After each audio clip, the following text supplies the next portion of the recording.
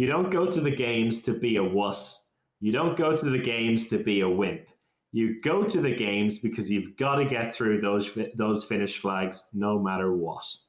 Mesdames et messieurs, the greatest festival of our contemporary society, the Olympic Games, is about to begin.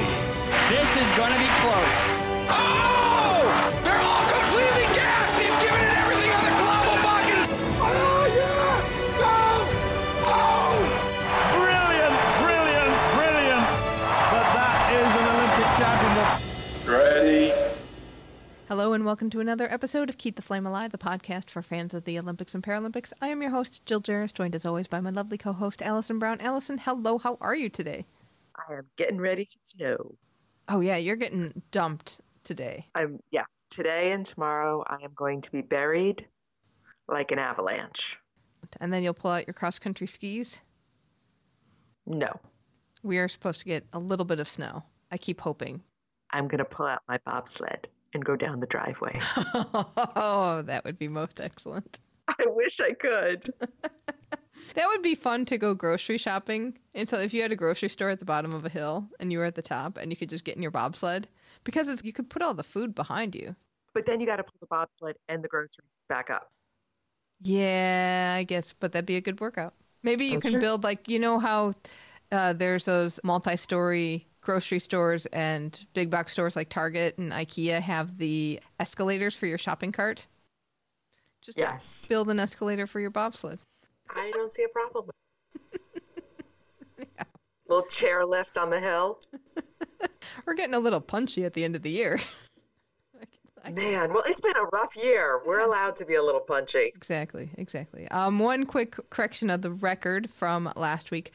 We had mentioned that the dulcet tones of Jason Bryant had been tracking the dropped wrestling programs from colleges. He's actually been tracking all dropped sports at colleges. You can find the full list at almanac.mattalkonline.com/COVID-19-era-dropped-sports. There's quite a list. It's really sad. Well, you just brought me down. All right, well, let's bring you up. Because... I know. I'm so excited about our friends today. Exactly. So every year we like to sprinkle in a few episodes about the history of the Olympics. And next year we're going to focus those episodes on just one games. So we asked you on social media which games we should cover. And to announce the winner and talk about these games, Ruth Fitzpatrick and Chris O'Reilly from Olympipod have joined us. Take a listen. We are here with Ruth and Chris from Olympipod, a podcast devoted to the history of the Olympics, and they are here to tell us our pick for our historical Olympics for next year. Ruth, Chris, what Olympics will we cover next year?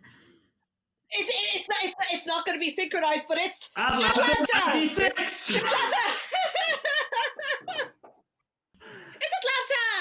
Okay, you got like a 0 in synchronized swimming for that announcement. Yeah. Yeah, but you see how little splash we made? Like, I feel like that needs to take into consideration when the points come in. So, and also, we have another 5 or 6 rounds. We're going to bring it back. We start slow, but our diving will improve. Yes, we are talking Atlanta 96 next year. All of our historical episodes will have some kind of Atlanta focus. Not the bombing, because we already covered that in book club. So go read The Suspect, go listen to Book Club Claire. But we are going to find some fun shows to talk about the games. But we wanted to have Ruth and Chris on to tell us a little bit about what Atlanta was like. Some of the big names, some of the big things, some of the controversies. What do you got for us? Now, for me, I think the standout thing here, and I think both of you can tell us a lot more about this, is that it seems like it was the first real Olympics where commercialization took over the Olympics. I mean, it wasn't anything new in the sporting landscape, even in the 60s, 70s, and 80s. But in Atlanta 96, it completely took over. In fact, the whole thing was privately funded. It wasn't backed by any government initiatives or any state funds. It was all Coca-Cola and whatnot. And it just seemed like, from what I read and what I heard, the entire Olympic atmosphere was just covered in branding. That's true. And that was something not really seen since 1924, when they had the advertising in the stadium for one Olympics only and quickly put the kibosh on that. But yeah, Atlanta was really over commercialized. I guess I didn't go, but I remember the talk of having almost like a flea market outside, just a festival with lots of booze and lots of people selling all kinds of stuff that I think the powers that be felt took away from the integrity of the games. But it wouldn't have happened otherwise, right? I mean, it seems like there was no real public backing for it. It seems almost a bit difficult to understand how it happened in the first place. And seeing as it was the Centennial Games as well, that it was taken out of the grasp of Athens. It seemed like the natural place for it to be. It seemed like it was a relative success in financial terms in the end, but I guess nothing was guaranteed at the time. And this would have been the first time that there was a Summer Games without a Winter Games in the same year. That was right after the split. They were it for the year. It is so crazy because I don't remember an Olympics without it being split.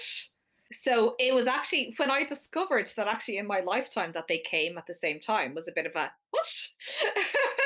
Because I cannot imagine, having them in the same year. Yeah, Atlanta was also, not in terms of the medals, but in terms of the feel.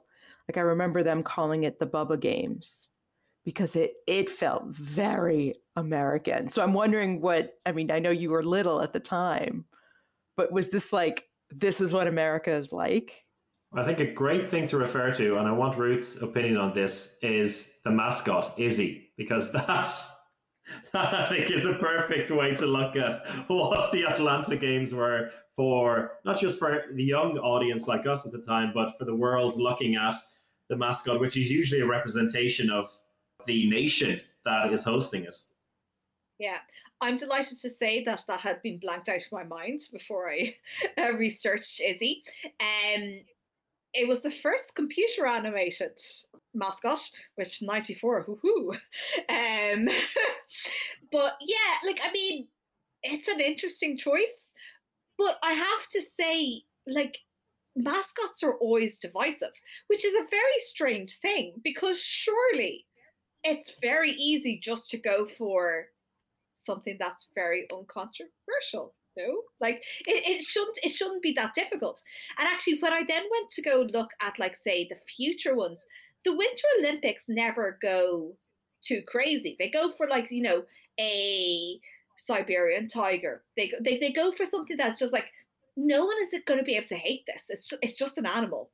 I did wonder when I was looking up about Izzy from 1996. Some journalist called him a sperm with sneakers. And I was looking at him and I was like, I don't know if he necessarily looks like a sperm. But then I watched the video of when he was first released in 1992 at the Barcelona Games. He was just a sperm that then they put sneakers on. They spent the next 4 years trying to make him look less sperm-like, and they succeeded. But what they got was Izzy, who had 3 of his Olympic rings around his tail, 2 Olympic rings around his eyes, and then he had lightning bolts for his eyebrows, which is okay, I mean, we're all here for it. However, the one thing I will say, having been a child during the 90s, he does look very 90s. I got a very 90s vibe of him. So... Yeah, I'm surprised you don't remember him because other people who would have been around your age for Atlanta have expressed a great deal of devotion towards Izzy and have derided my disdain for him. One thing I will say is I wonder, is that to do with being in the American setting? That the mascots don't mean as much when you're removed from it. Even say with Rio, I feel an affinity because I was there and I saw the mascot bouncing about and I was trying to buy the toys. But had I been watching at home, would I have felt anything towards the mascots? Would I have remembered what they looked like?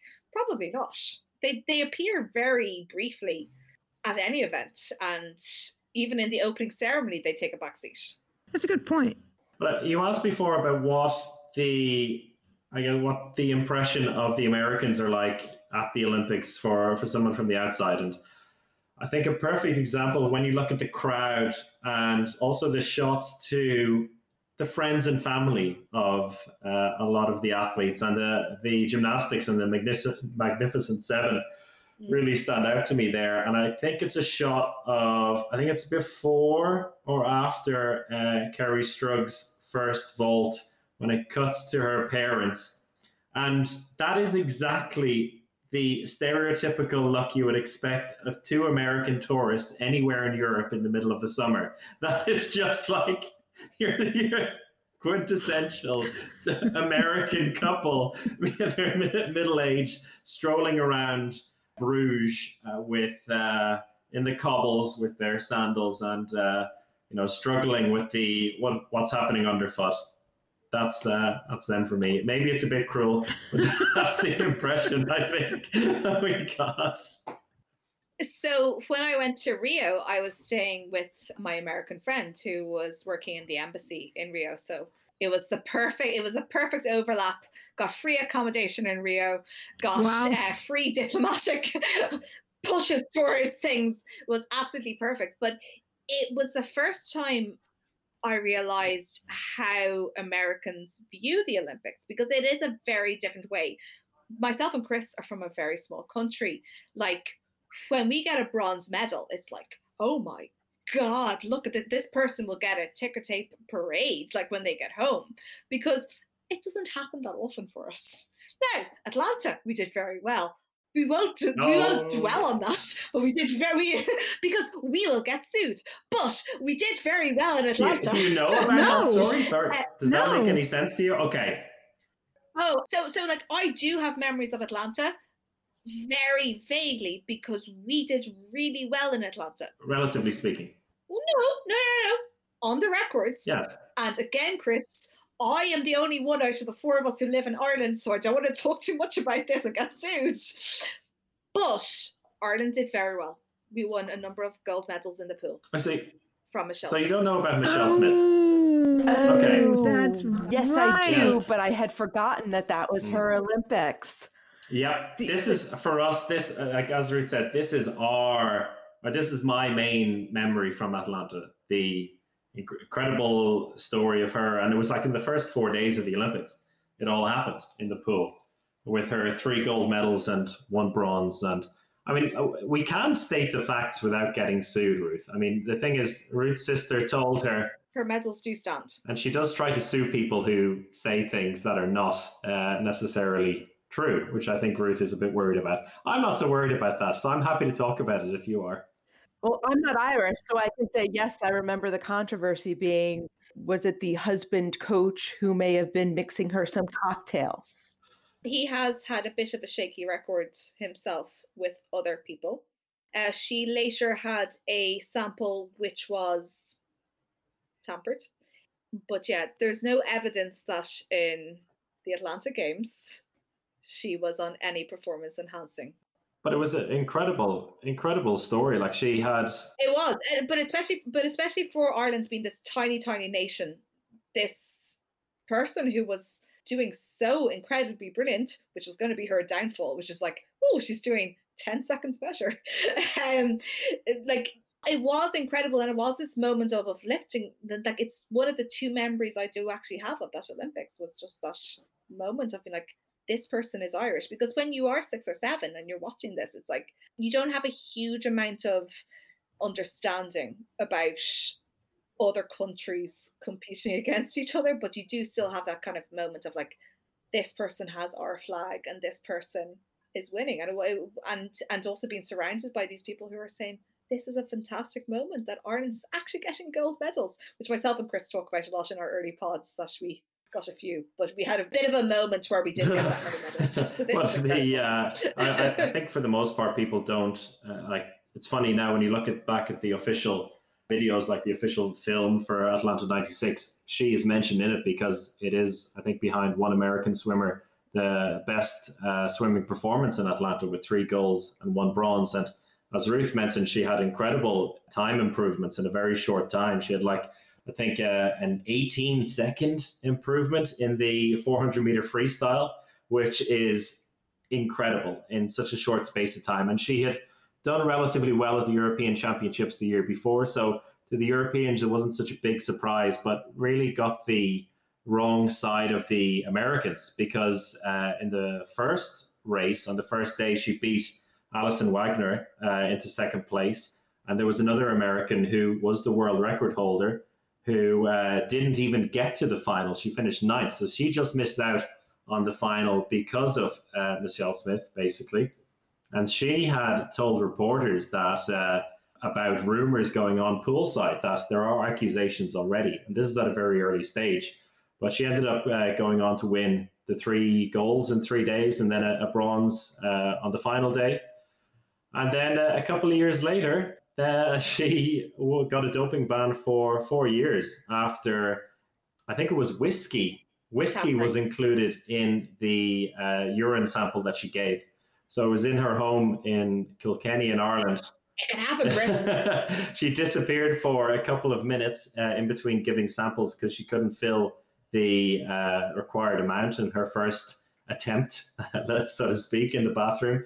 And in the meantime, the people actually taking the samples noticed a smell of alcohol and figured that it was whiskey, and that turned out to be the case. And she was banned eventually. The medals weren't taken away from her for 96 because she didn't fail a drugs test there. But the incredible thing about all this is that Eric de Bruin, the man she met in, I think it was 1992 in the Barcelona Olympics, they met in the cafeteria there. He, a year later, was found guilty of doping and he was banned himself. He turned into her coach despite being a discus thrower, not having nothing to do with swimming his entire life.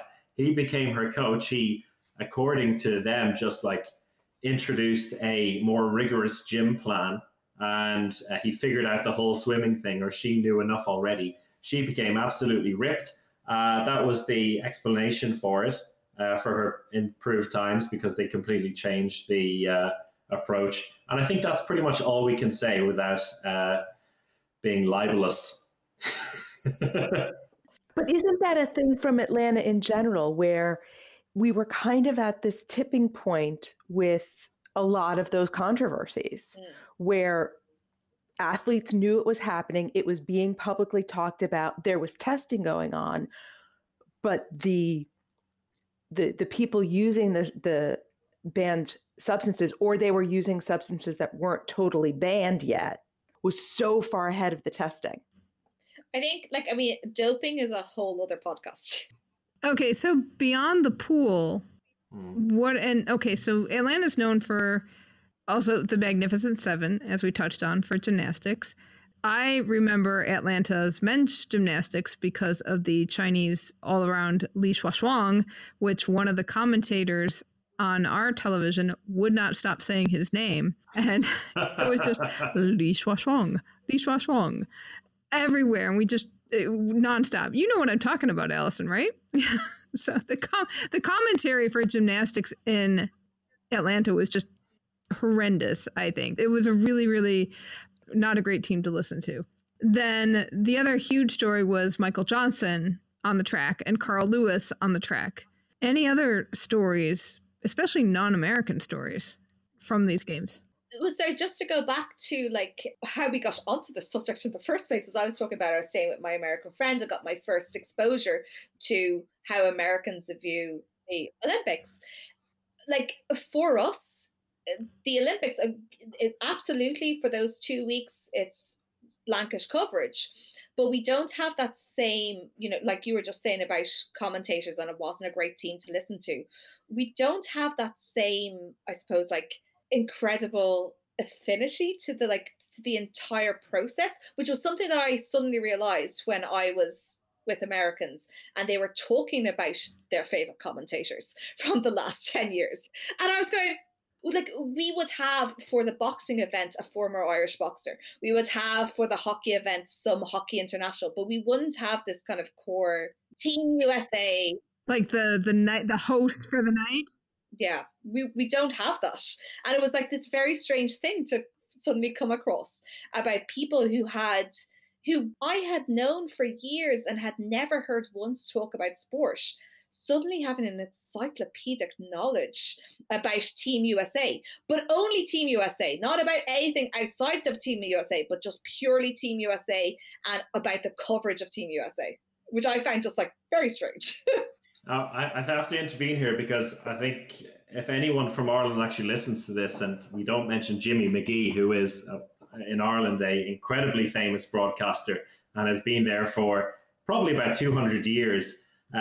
He passed away sadly a few years ago. He is somebody I grew up with when listening to the Olympics and also every sport. So I think that's someone who probably would be along those lines in America, because I think Bob Costas is another big one, right? Around this time as well.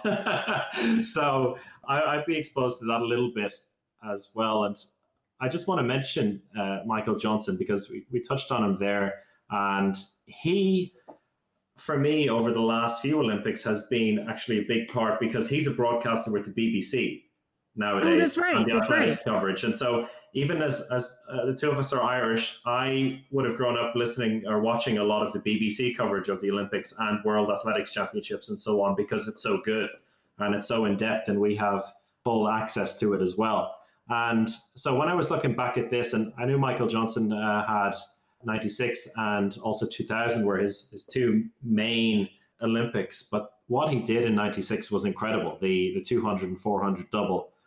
We also had a French woman do the same, Marie-Josée Pérec. And for me also nowadays, when you look at the sprinters, it's so incompatible, the idea of athletes being able to double up in 200 and 400, because nowadays it's all 100 and 200.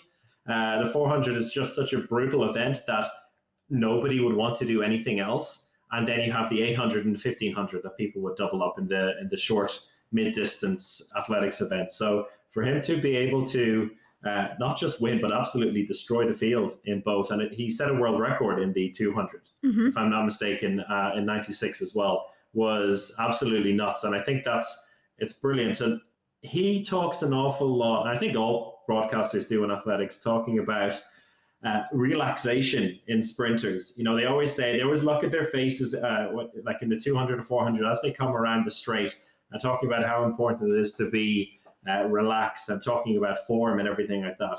There's no other sprinter who is just so efficient and compact in his running. It's incredible. He just somehow such a big, powerful man. It like tightens up into such a straight line, but at the same time is so relaxed in his face while he was running. So he loves to talk about it in his broadcasts. But to actually see him do that and to watch him again recently preparing for this makes me realize that you can actually listen to Michael Johnson when he's explaining what athletes should be doing on the track at the time, because he was phenomenal. We have some new sports in Atlanta too. Yeah, and actually, so I was actually going to go in a bit of a segue to go back to Michelle Smith of Team USA, who won gold in softball. So we had a few Michelle Smiths, but no Michelle. Well, yeah, Team USA. It like softball came in for the first time. Baseball had been kind of like bumping around intermittently throughout the Olympiads, but this is the first time to have softball in, and like. First appearance, it's actually stayed in. I didn't realise this, but it stayed in for 3 more. It was only 2008 that the last appearance was in, and it's due to make a return for 2021. As I said, Team USA won, which kind of is a bit of a Kel surprise. But it was actually, when I looked at it, it was a fairly closely contested event. Now, that being said, I am very familiar, say, with cricket score sheets, not so much with softball. So maybe it wasn't as close a contest as I'm thinking. But it was a round-robin event. It was USA, Puerto Rico, Chinese Taipei, Taiwan, Canada, Japan, China, Australia, and the Netherlands. Which, when I read the Netherlands, I didn't know the Netherlands had like a strong Dutch culture of softball, but clearly they did. They obviously won enough competitions to get there. They came second last. But out of the round robins, and again, I'm coming at this as somebody who has never even watched a softball match, But yet the second and fourth placers, China, Australia, and Japan, all won 5 out of their 7 matches, and Team USA won 6 out of 7. So like it wasn't hugely USA just out of like hitting it out of the field, hitting it out of the park. That's literally where that comes from. Fair enough. One of my pet favorites is tug of war, because anybody can do tug of war, and athletics. Athletics is a level playing field to a bit of a, but like it is, because anybody can get involved. And I do kind of feel with baseball, countries that don't have that culture are never going to be able to be involved. When we bring it down to a smaller level, whether it's 3-on-3 with basketball, whether it's a 5-a-side football, anything like that, we are bringing it to a level that children can recreate the day after they watch on the Olympics. They don't have to join a club. They don't have to find the club. They can go the next day, find their neighbours or their friends, go out onto the street and play. And I think that's a much more, that's a legacy that every single Olympics recently has been talking about, like, what is our legacy? No, the legacy is those children who haven't had access to sports clubs, that they can go out on the street and kick, a misshapen ball around. And it's funny you say that, Ruth, because that's where we are in 2020. In 1996 was that right in the middle of, let's spend as much as we possibly can on the Olympics. Let's make the flashiest venues. Let's spend millions of dollars on the bid. We joke about the steak dinners and the watches for the IOC members, but 96 was about just let the cash flow in a very different way than would be comfortable to us now. I mean, just the opening ceremonies was all just flash. There was so little substance and meaning to it. Do you remember the pickup trucks? You remember the pickup trucks? And I mean, it had absolutely no context or cultural significance. It was like, let's show them what Friday night at the football games in Georgia's like. The only thing I remembered from the opening ceremony was Muhammad Ali lighting the torch. I think that was beautiful. That was something of substance. I know there seems a lot of down stories. We're quite down in this podcast so far. Let's maybe focus on some nicer things. I think Muhammad Ali was a lovely one. You mentioned the sports that were coming in, and women's soccer was in for the very first time in '96. And do you two think that America had a big part to play in that? Because we associate women's soccer, or women's football as we call it over here, very much with the USA, not just now, but also, at least for me personally, in the last 20 years. So do you think it was the fact that the sport was quite popular, or was it so popular among women in America in the mid-90s? There was soccer moms. That term existed or exists for a reason. There was a lot of youth soccer being developed in the 90s and 80s, and 80s too, yeah, as well, so that girls were playing it. So in 96, to see those women, I mean, the women who are now the U.S. team are the ones who watched that first gold medal in 96. So it's certainly the legacy of the 96 women's soccer is tremendous. The attendance for them all was fantastic as well. I think it was safely over 1 million people went to see at least the men's side. I'm not sure if that was the entire football event, but looking at the pictures from them, it was fantastic. And another one of my favorite stories from non-American teams or athletes comes from the football as well, in Nigeria, winning the men's soccer tournament, the Super Eagles. And that was such a cool story. And I've actually heard from some Nigerian journalists in the past talk about it, and the whole story was great. Like it was a very young team that had done well at the World Cup preceding that. The one in the USA, they had gotten out of the group stage, and this was a time where, I mean, we're still not seeing African teams doing so well on the world stage, but they were the first kind of standout team to do so, and to go all the way in the Olympics was amazing. They had a young guy who was their captain, Nwankwo Kanu, who was just turning 20 I think, for the semi-final. And they had this incredible game against Brazil where they were 3-1 down and then managed to come back and draw level with an incredible goal from Kanu in the final minutes, and then won in extra time.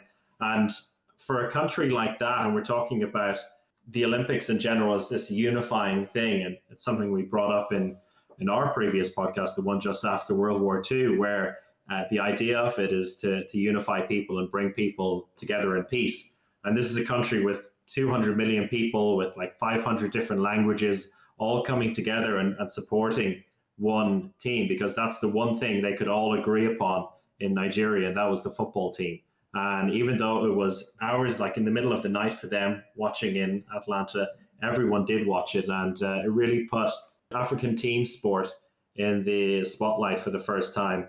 And to see a team like that go to the top, and you know, soccer nowadays in the Olympics, it isn't, I think, taken that seriously by the big nations. But if you look at Brazil, who they beat in the semi-final, and Argentina, who they beat in the final, like the players in that were the top players at the time. So even though it was an under-23 tournament, and then you could have 3 overage players, it was still the very best players they had available to them, and Nigeria won the tournaments. I think that was a really cool story and a nice international aspect to these games. And then a couple of other sports that were new to the program: mountain biking and beach volleyball. Beach volleyball, really? Yeah, that was 1996. Oh, does was the that first mean time. that was Karch Karai? I don't know. What? I know Ruth was just like, what is a Karch Karai? She was a hottie from 1984, man. Yeah, so first he played indoor volleyball. When he was done with his indoor career, he moved to the professional beach circuit. That was definitely the first time I ever even knew beach volleyball was not just something a bunch of really tall people did on the weekend. Beach volleyball, I would say, is 90% hype, 10% actual sport. And it works. Yeah, it works for them. That every time that, you know, somebody makes a block or somebody spikes, that 3 DJs go wild and jump around the room and make lots of noise, and everyone who's quite inebriated does the same in the arena, and that's fine. I think it was fitting that beach volleyball came into the commercial Coca-Cola Olympics. That's my take on it. I have some other some non-American stories, if you want me to run through them quickly, because there were some that really stood out to me. Now, I mentioned the British broadcasting before, and the BBC having a big role in my Olympic schooling over the years. And there was one guy who dominated that, and that was Steve Redgrave. I don't know if you had heard about him. He's a rower who was competing for his 4th gold in 96, so the 4th consecutive one. He's an incredible athlete as well. So this was the only Olympics, I think, in very modern times or recent times where Ireland finished ahead of the UK in the medal table, because the UK only won 1 gold, which is incredible to think about nowadays. When you think of their top, you know, usually in the top 3 or top 4 in recent times, seeing as they focus on sports where they can win quote unquote easy medals. But they only won 1 gold in 96, and that was in rowing, in the men's coxless pair. And Steve Redgrave was 36 at the time. And as I mentioned, no British team had won a gold at some point, so there was plenty of pressure. And at one point, he was at breaking point waiting for the race. And he did win in the end with his partner, Matthew Pinsent. And he had this incredible quote right afterwards to the media, where he said to them, "If you ever see me anywhere near a boat, shoot me." 3 months later, he decided to come out of retirement. And in Sydney then, 4 years later, he won his 5th. So he won 5 consecutive gold medals in the boat. And 36 years of age at the time, which is pretty incredible. There were 2 incredible women in 3-day eventing. Now, it's not one of the sexiest sports. I don't think it would have been primetime on NBC at the time, but 3-day equestrian eventing. And the Australian team that won gold. And there was 2 women on the team and 2 men, because this is a mixed sport, because the horses do most of the work, I think it's fair to say. And the riders play a big role, of course, but the gender doesn't matter, it appears. And so 2 men and 2 women on the team, and one of the women, Gillian Rolton, on the second day in the cross country, her horse fell, and she got up back on the horse, but she was unaware that she had broken her collarbone and ribs, but then realized she couldn't use her left arm anymore. At the next jump, she fell in the water, but got back up again. She now had trouble breathing because her lung was punctured. Nevertheless, she held on to the horse, Peppermint Grove, that's the name of the horse, for another 15 jumps over 3 kilometers, finished, and then she was taken to the hospital. And she was quoted as saying, "You don't go to the games to be a wuss. You don't go to the games to be a wimp. You go to the games because you've got to get through those finish flags no matter what." And that's what she did on day 2 of the 3-day eventing. Thankfully for her and for her teammates, only 3 of the 4 riders have to compete in the final day, which is the show jumping part. So she got to sit the final day out. But it meant the other woman on the team, Wendy Schaefer, she did compete. 2 months before the Olympics, she had broken her leg. Wow. And it was basically held together with pads and screws. Yes, she managed to compete, and Australia won the gold. Now, is that not just the most phenomenal gold medal achievement? Well, eventers are, when we spoke to the man who ships the horses, he was talking about eventers just being probably some of the toughest athletes on any Olympic team, because those events the cross country is so dangerous. Mm-hmm. And so, yeah, break an arm, puncture a lung, moving on. I'm on the horse, but I'm sitting down. I don't need that leg. How do you get up on the horse again? Twice. Well, the phrase, when you fall off the horse, you got to get back. There's a reason those phrases exist. Wasn't this the first time that every single nation that was invited, or every single nation that was considered a nation, took part? There was like all 197 took part, which means we also had some first-time medalists overall. And first-time participants. Countries that showed up for the first time. Yeah. I have some, let me see mine. So we had Syria win their first and only gold medal. I think that had a bit of an American interest as well. Gada Shua in the heptathlon. And she was like a former basketball player and an incredible thrower as well. And she won the heptathlon. I think Jackie Joyner-Kersee was the big American hope in that one, but she was injured. She dropped out after the first event, right? But then she came back and got a bronze. Was it in the long jump after that, like 6 days afterwards? Probably. Yeah, I think that was one disappointment for the Americans.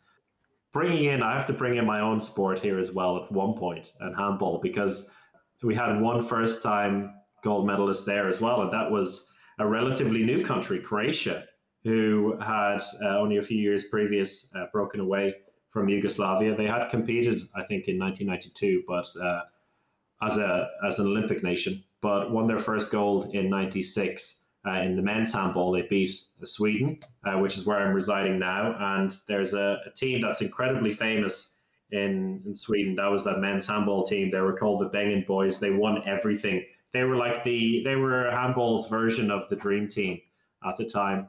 They had a slightly less fantastic name, the Bengen Boys, but they won everything at the time. World Championships, European Championships, could never win an Olympic gold medal. And Croatia managed to win that. And in front of I think it was about 40,000 people as well, which is quite impressive for an indoor arena. So we haven't really mentioned the arenas and the stadiums in Atlanta, which I think were slightly controversial as well, but they were bloody massive, that's for sure. They were. I've been in the convention center that a lot of the events were in, I would imagine. I think maybe gymnastics and fencing and a whole score of all of those. We put a mat in a room and do the event. And it's enormous. The place is so big. Something you mentioned, Chris, also, 96 would have probably been the first time a lot of the former Soviet republics and a lot of those kind of new formed countries would have competed, because 92, they had the unified team because the Soviet Union had fallen apart, but the new countries hadn't formed. So 96, you've got all these new countries who have the long tradition of sport, having been part of the Soviet Union, but now have their own systems to develop. So it would have been all these countries getting new 3-letter codes that none of us could recognize. Yeah. Any other big moments that we should look for next year? Ooh, well, the Turkey versus Greece weightlifting / politics battle was something. I'm really surprised Ruth hasn't got an essay prepared on this. I got distracted by a video about this very event. I have no facts about it, except I stopped watching it because it was an American commentator, and he was talking about how partisan it was. And he was talking about how incredibly divided, because obviously Greece and Turkey, and very recently there had been the invasion of what Greece believes is Greek land, what Turkey believes is Turkish land. But actually, when you talk to the two athletes, they had such an immense respect for each other. And what Chris is alluding to is that I absolutely adore weightlifting. I think it's one of the most spectacular in-person spectator events, because when you go into a stadium watching weightlifting, I found it really strange that they were talking about this parsonness, and they showed vast areas of the crowd which were holding Turkish flags and that was holding Greek flags. But actually, when you're at a weightlifting event, because it's so raw, it's one person at any given time, and the thing they're competing against is the weight. And there's those 60 seconds, because they generally have, I think it's 2 minutes on the clock, but that takes from where they're standing all the way onto the stage to lift it up. But in those few seconds, the entire stadium is with that one athlete. Like, it's the one event that I don't believe can possibly be partisan. Like, it is just such a pure, everybody is here for this one athlete to lift this up. Anyway, Atlanta, Chris, you want to give us the facts about that? Oh yeah, what actually happened in that?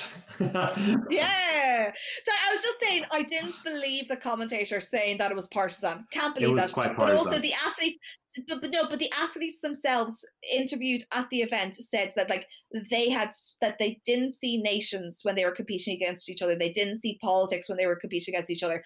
They just saw the other person was at the top of their game, and competing against them was an honor, not necessarily a fight, which I think it was portrayed as by people outside. It was more the fans, of course, and that's the case, I think, with most sports as well. In the end of the day, that it's the fans who are the ones that are really giving the vitriol in the arena at the time. And so the Turkey versus Greece weightlifting thing, and the guy who won it, Naim Suleimanoglu, the Pocket Hercules was his name, and he won 3 consecutive golds, including that one in 96. But my favorite bit about all this is that he was so small. Yeah. He's 151 centimeters. That's 4'11" for an Olympic weightlifter. I'm sorry. No, but so again, it's relative to what he's lifting. He seems so small. When they're lifting so much, when they have that incredibly heavy weight, then they look so small. I just love that so much.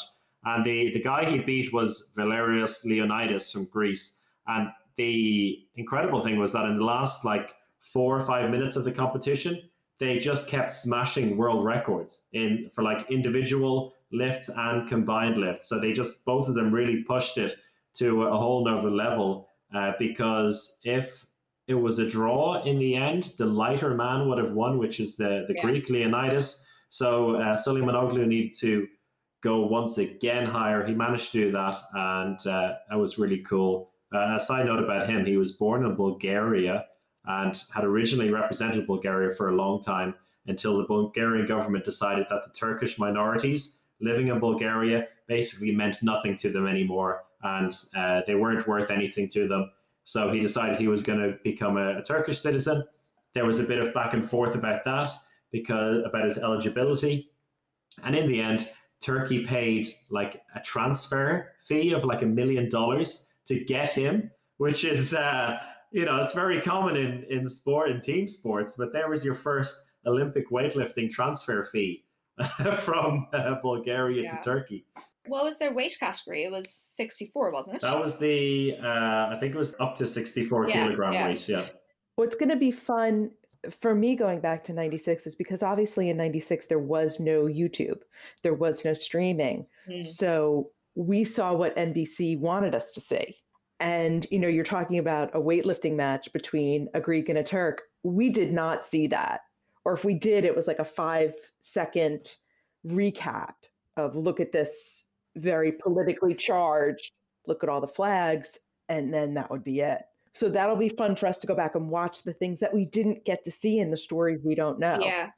Well, we are really excited to get to dive into Atlanta, and you've given us a lot of food for thought on stories to look for the games for next year. So thank you so much, Ruth and Chris. Check them out at Olympipod. Highly recommend, not just for the theme song. Thank you so much, Ruth and Chris. Be sure to check out Olympipod at olympipod.captivate.fm. They're on Twitter and Insta at Olympipod. We'll have links to all of that in the show notes. If you don't listen to Olympipod, you should, because it's a lot of fun. It's one of the few shows I listen to on normal speed, because I do like to listen to a lot of podcasts, so I have to often listen to them at faster than usual speed. But this is one that I like to have at normal speed so I can fully absorb everything they're saying. Chris and Ruth go through the Olympics history one by one. So they start at 1896 and they're going to the present day. And we were on the Los Angeles 1932 show. If you haven't listened to that, you should check that out. That was so much fun. So yeah, they do a great job. They're a lot of fun, and we were so happy to have them on to talk 96 before they got to it on their own list. I know. We sort of rushed them to do a little work on 96. I think they're up to about 36 right now. So that's going to be a good show. That will be. And if you read Boys in the Boat with us and Games of Deception, that gives you some insight as to what's going to happen. And I'm curious to see what else they come up with fact-wise from these games. It'll be fun. We have another big announcement. We are going to be removing our Pyeongchang daily wrap-ups and bonus episodes from our podcast feeds, and we're going to put them on our Patreon site. And they will be available to our bronze level patrons and above. So if you'd like to get access to those, you can become a patron at patreon.com/flamealivepod, and that change will be happening at the beginning of 2021. Also, in early 2021, we're going to be having book club again. So if you haven't gotten your book, which is World Class by Peggy Shin, it's about the U.S. Women's Cross Country Skiing Program. Be sure to get that. And you can also help the show by shopping through bookshop.org. We have a affiliate link there. That's bookshop.org/shop/flamealivepod. And as I've said before, books make a lovely holiday gift. That they do. And we have some suggestions there. So it's not just our book club books, it's other things we've liked to read. Why don't we check in with our team Keep the Flame Alive? Welcome to Shukflastan. All right, checking in with past guests from the show. It's snowing in Shukflastan. It is. It is. It's pretty nice. You take your winter headdress out. I know, because it's got to have it would be more babushka-esque.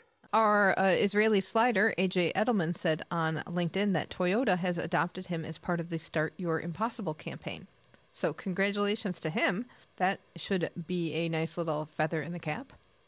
Biathlete Claire Egan was on a recent episode of Heartbeat Podcast, which is a U.S. biathlon product. And in the first week of competition at Hulk-Filzen, she placed 10th in the sprint, 13th in the pursuit, and 12th with the U.S. relay team. And so she's moved up to 28th in the overall World Cup rankings. Phil Andrews was on a recent episode of the SBJ Unpacks podcast. Oh, I'm sure he's got a lot to say now about what's happening. Oh, gosh, yeah. That's in my queue. That's prime holiday listening for me. Josh Williamson is officially a member of the U.S. men's national bobsled team, and they will start racing in the second half of the bobsled season, which starts on January 3rd. Yay! So excited for him. I can't wait to see his new headshot. Every year he looks a little bit older and looks a little less babyish, so the new headshot's coming out. Our mogul skier Bradley Wilson competed at Idrefjell and tied for third on one day of competition and got a fifth in another day of competition. So congratulations to him.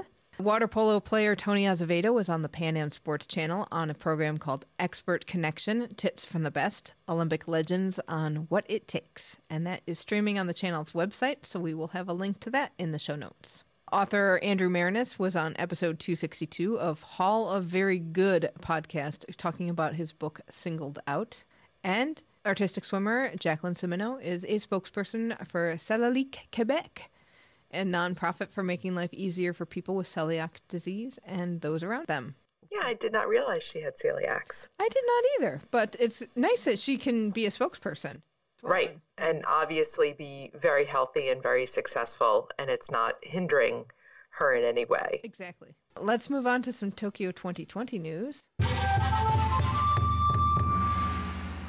The Kyoto News is reporting that celebrities might not be allowed on the torch relay this spring when it starts because they're worried that the celebrities may draw too many crowds. Makes sense. COVID super spreader events. So we'll see what happens with that, but that's consideration out there.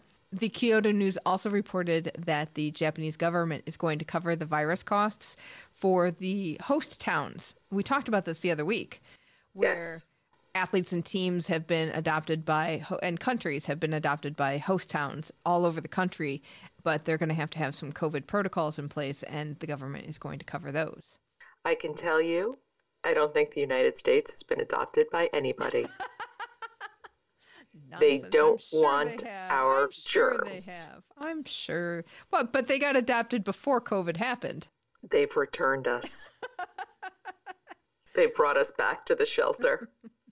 The International Paralympic Committee's governing board had their big 4-day meeting, which is kind of like an IOC session.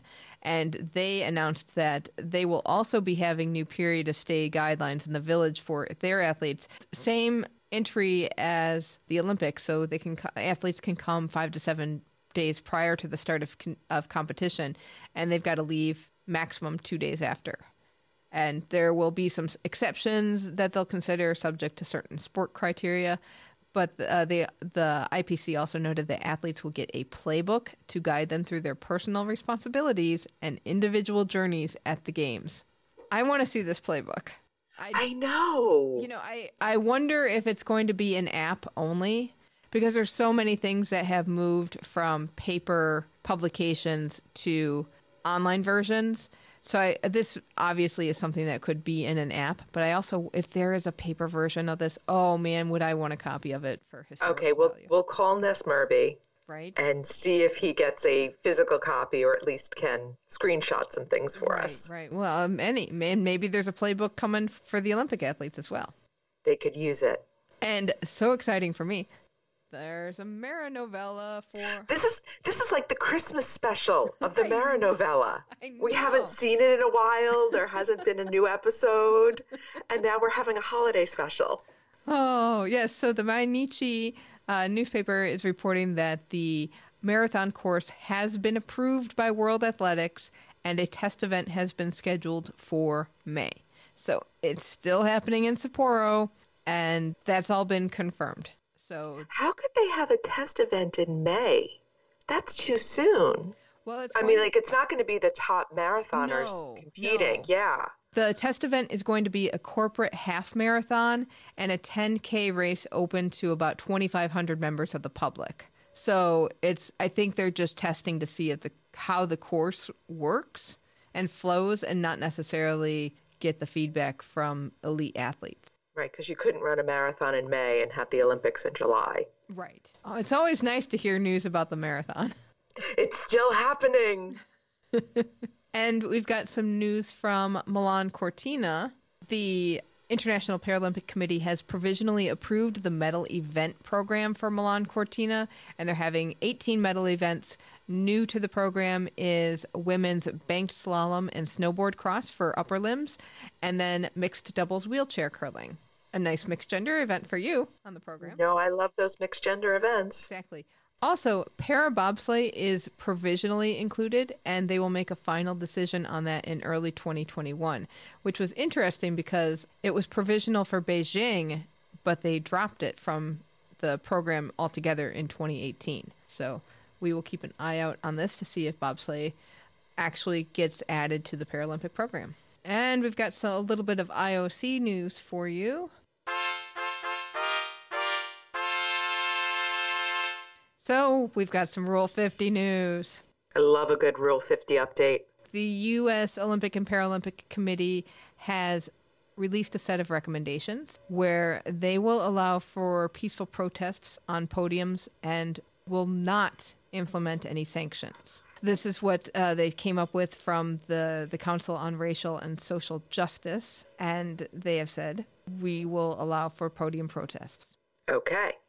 So what did the IOC think of this? So the Athletes Commission chair, Kirsty Coventry, responded saying, this statement will be taken into consideration among the other feedback that it has received and continues to receive from the athletes of the other 205 National Olympic Committees. I thought her statement actually was very good because she really distilled the issue of we respect freedom of speech and we want to preserve the field of play and the sanctity of the podium. Yeah, she had put this on Twitter. That's where I found it. But it was a longer statement where exactly that's the issue that they're getting. They're getting a lot of feedback that athletes should have some freedom of speech, but they're also getting feedback that we want the medal ceremony and the podium to be for the results of the event, not as a platform for spreading some social justice or social injustice measure. Because as you've mentioned time and time again, look, this can be for good, but it can also go very, very badly very quickly. Right. I don't envy the IOC in trying to strike a balance in this. But on the other hand, if everybody is unhappy, then you've probably done it right. Right? Because then everybody's had to compromise in some way. Mm-hmm. Exactly. I want to say, I guess the good thing about this is that athletes, at least in the U.S., wouldn't have to face more sanctions. Right. And it feels like the IOC is really taking the athlete's voice into consideration. I do feel like their process has been respectful of the athletes and hearing the voices from all around the world, which is what you want. Mm-hmm. Exactly. We don't want to have one nation overpower everybody else with what they believe. And I get it. We're both American. We know that Americans can just kind of steamroll over everybody. And we also have a firm belief in freedom of speech. But we also need to take into consideration that other places don't have those same opinions, and we need to respect that. And I'm also glad that the USOPC came out with this statement saying they're not going to sanction the athletes because that is such an American value. Yes. The freedom to protest, the freedom of speech is so core to who we are as a country that I'm glad the USOPC said this, even though the IOC may end up disagreeing. It's like I'm happy with everybody right now, which is the exact opposite of what I just said. But for this moment, I feel like people are being true to their values. Yes, that's a good way to put it. It'll be interesting to see. I mean, if the IOC does say no podium protests, I would be interested to see what Team USA does to help its athletes promote the social justice issues that they want to promote with respecting the Rule 50 guidelines that come out. You know what I'm saying? I do. And I wonder what the IOC is going to do in terms of their sanctions to athletes. Yeah, good point. You know, do they make it just, we don't allow this, but there's not a lot of teeth in it because they don't feel strongly that they want to punish athletes for it? Mm-hmm. So the optics of this will be very interesting. I think the optics of this is actually much more important than the text. Yes. Yeah. So I don't know. No matter what, it would be interesting to see what is being made available to allow for some activism to happen on the part of athletes without necessarily having that take away from the achievement of the athleticism. People, you need to get your vaccines because Tokyo 2020 in 2021 has to happen because there's so many things that I'm excited about. You know, I'm excited about the competition, but I'm also excited about these larger issues that the Olympics represents. So please, people, get your vaccines. Wear your masks. That's a good note to end it on. Excellent. All right, that will wrap it up for this episode. Hey, so let us know your memories from Atlanta 1996. We're gonna try to make this a fun year and keep Atlanta as a thread throughout the year, not just these episodes. So we'd love to hear your memories, your favorite moments. If you went, what stories you have, let us know. Email us at flamealivepod@gmail.com or call our voicemail hotline at 208-FLAME-IT. We're Flame Alive Pod on Twitter and Insta, and keep the Flame Alive podcast group on Facebook. Next week, we will have some lightning round episodes to celebrate the Christmas holidays, and it's a theme. Not going to tell you the theme, but it's centered around one theme. So as we go out to music by Archdale, thank you so much for listening, and until next time, keep the flame alive.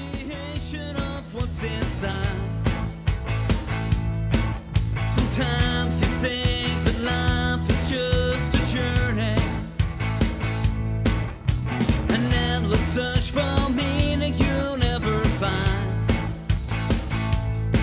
And I never had a reason, but I always had a feeling that it would break me if I go home. So take me back to Tokyo, and it would break me if I go home. So take me back to Tokyo, and it would break me if I go home. So take me back to Tokyo, just to see her face. We're getting a little punchy at the end of the year.